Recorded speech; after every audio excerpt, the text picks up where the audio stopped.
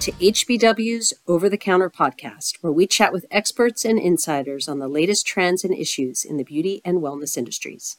I'm Eileen Francis, HBW Beauty Reporter. In this episode, I chatted with Aurélie Perrichet, Regional Director for Europe at the International Fragrance Association. Aurélie discussed the implications of planned revisions to the European Commission's classification, labeling, and packaging regulation, which establishes legally binding hazard identification and classification rules, as well as rules on labeling to consumers and workers. In late 2022, the Commission announced plans to revise the regulation as part of the adoption of the Chemical Strategy for Sustainability, part of the EU's Green Deal. The revision is intended to better protect consumers and help accelerate the identification of hazardous substances and mixtures.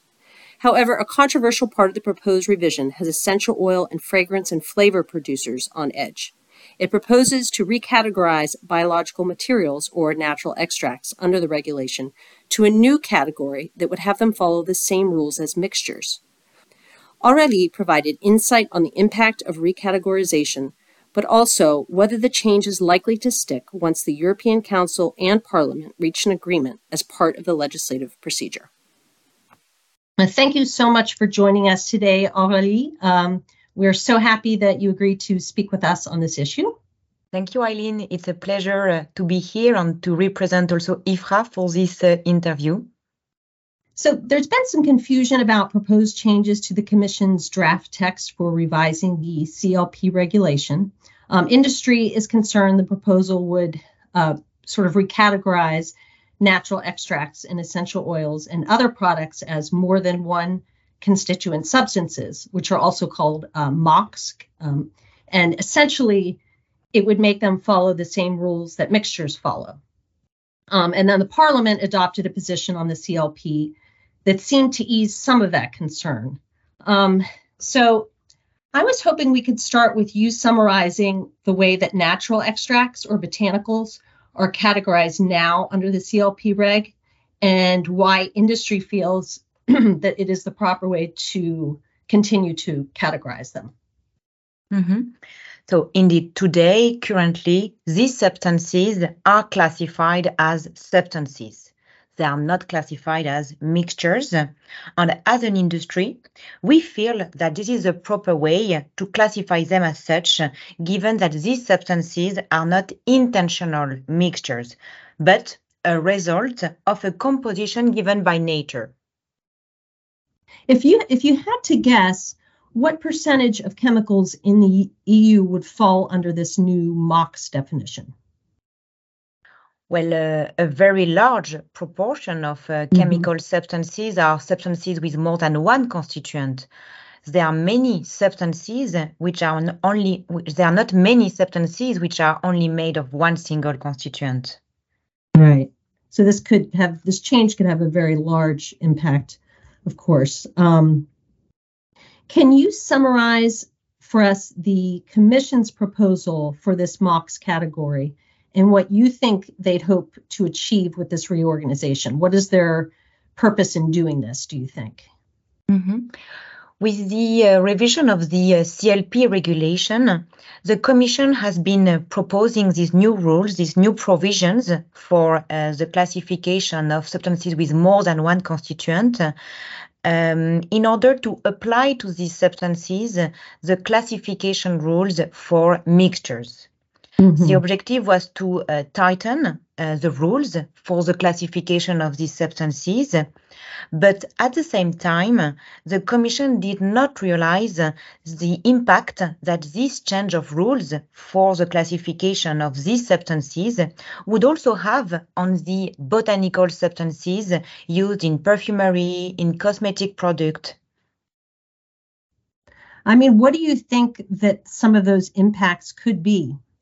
Well, very, very concretely, this would lead to the overclassification of a number of what we call in the sector natural complex substances with cascading effect on their continued use and authorization in consumer products such as cosmetic products. Mm-hmm. Mm-hmm. Okay. And I know the one concern was that, the way that this this recategorization would impact would be that if an individual constituent within this mock substance, was classified as carcinogenic, mutagenic, or reprotoxic, the classification would apply to the multi-consistent substance as a whole, even if the data showed the absence or less severe properties of the substance, as a whole. Exactly. So that would be pretty problematic, I imagine. Yes, exactly. And then, I guess, what are the other impacts of that? Like, would there be a lot more, how could that ultimately impact the availability of those materials on the market, if you could kind of project how that could ripple out? For these natural ingredients which are used in consumer product, like in a cosmetic product, once we have a classification of the substance according to the CLP rules, this is leading to some cascading effect under the cosmetic legislation. And for instance, for these substances which are classified depending on the hazard classes, our sector need to submit a dossier in a very limited time frame to the SCCS for assessing the safe use of these ingredients. And without such a dossier, the ingredient would be banned in cosmetic product. So there are very direct and very dynamic links between the CLP and the cosmetic regulation. This is also why it's very important to ensure a proper classification from the start of these substances under the CLP. Okay. And I understand the European Council's position, published in June 2023, called on the Commission to report on MOX 4 years after entry into force of the CLP. So essentially pushing back the recategorization question, right? That kind of gives more time to revisit that issue. Yes, exactly. In June, the council with all the different member states basically decided to delete all the provisions that were introduced by the European Commission for the classification of these substances with more than one constituent.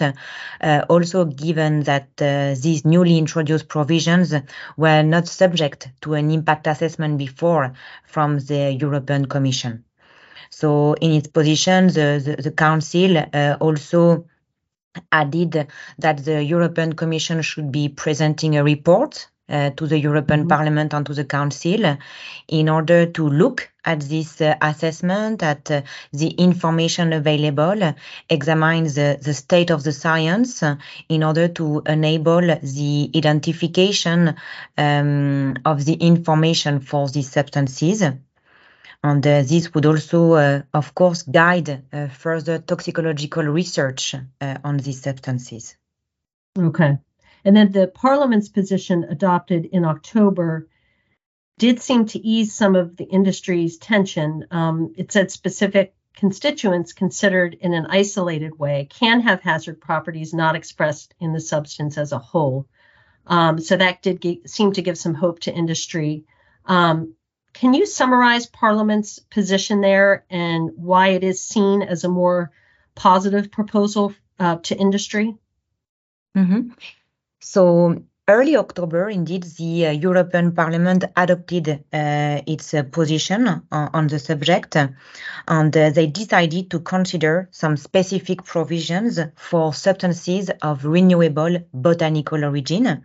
And this term aimed at covering what we call in the sector these natural complex substances used in cosmetics and perfumery, essential oils, plant extract, absolutes, infusions, etc.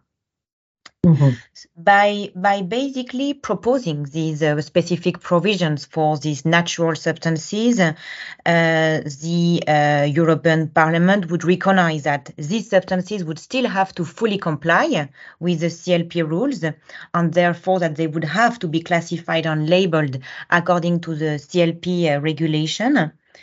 But for their classification under CLP, we would continue to adopt the approach that is used today by the sector, meaning that we would continue to classify them based on the rules applicable to substances and not mixtures, So this would mean in practice that we could continue to use data on the individual constituents of the substance, but also the available data on the substance itself for the classification of the substance.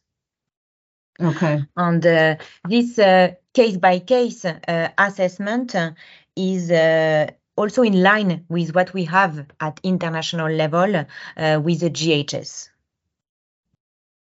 I know the Parliament position also stated an alternate MOX provision stating that the scientific evidence on substances containing more than one constituent of renewable botanical origin shows that specific constituents considered in an isolated way can have hazard properties that might not be expressed in the substance as a whole.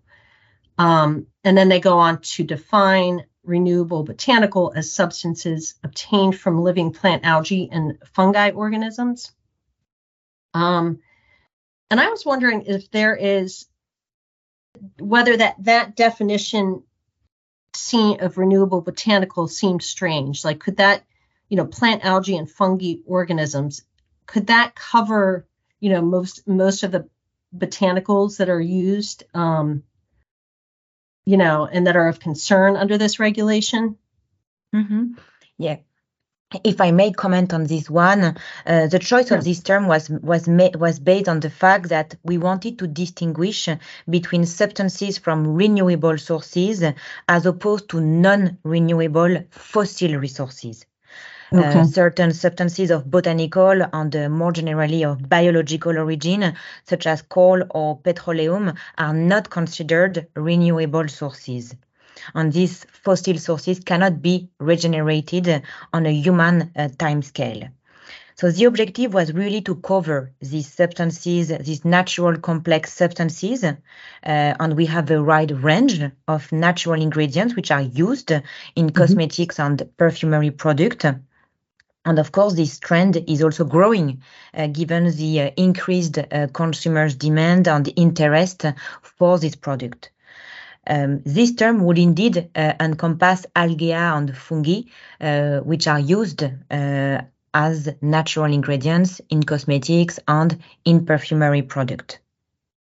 Okay. In addition to other substances like a commonly used one, like essential oils, absolutes, plant extract, infusions, etc.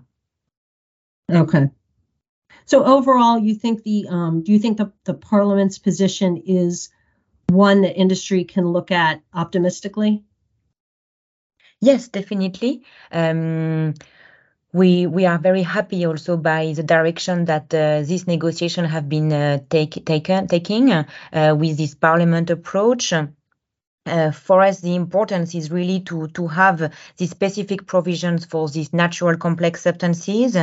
We have also some references in some guidelines document which are referring to this substance. We have the ISO norm on aromatic natural raw materials. We have also some FAO IFRA guidelines under REACH CLP for these substances. So we are happy to continue also evolving and working with authorities for the best term to encompass these substances in the legislation. But definitely, we see it as a positive development. Oh, great. Okay. And then I wanted to ask you finally about the Parliament's position. It requires an amendment that 6 years after the date of entry into force of the regulation, the Commission will present a report to Parliament and Council regarding the evaluation and classification of MOX. Why do you think they included the report back on MOX? And does this essentially kind of push this question off again? Does it give industry more time before any kind of a reclassification would kick in? How do we read that? I think this very much also follows your previous question, also linked to the Council position, because they also had enshrined in their position in June this review clause for the MOX classification. So similarly, certainly the Parliament has inserted this review clause, given that these newly introduced provisions were not subject to an impact assessment from the European Commission, and that now we will have also to look closely at the information available for these substances and make sure that we identify the gaps also in terms of data available to continue to guide this toxicological research on these substances. Okay. And last question, what do you think will happen when in the trilogue, when Parliament, Council, and Commission meet to reach a provisional agreement? What is your, if you had to make a guess as to how everything will shake out? So we will know more in a few days, Eileen. On the 5th of December, there will be this trilogue meeting with all these institutions. So it's a very critical moment right now. I don't have yet the crystal ball in order to get the final decision, but they will normally find a final alignment, let's say, on these CLP provisions, and we hope that these specific provisions for substances extracted from plants, this botanical extract, will have specific provision in the final text in relation to the classification rules. Terrific. All right. That is it for all of my questions. Aurélie, thank you so much again for your time, and we will keep in touch with you and continue to follow this as it comes to fruition.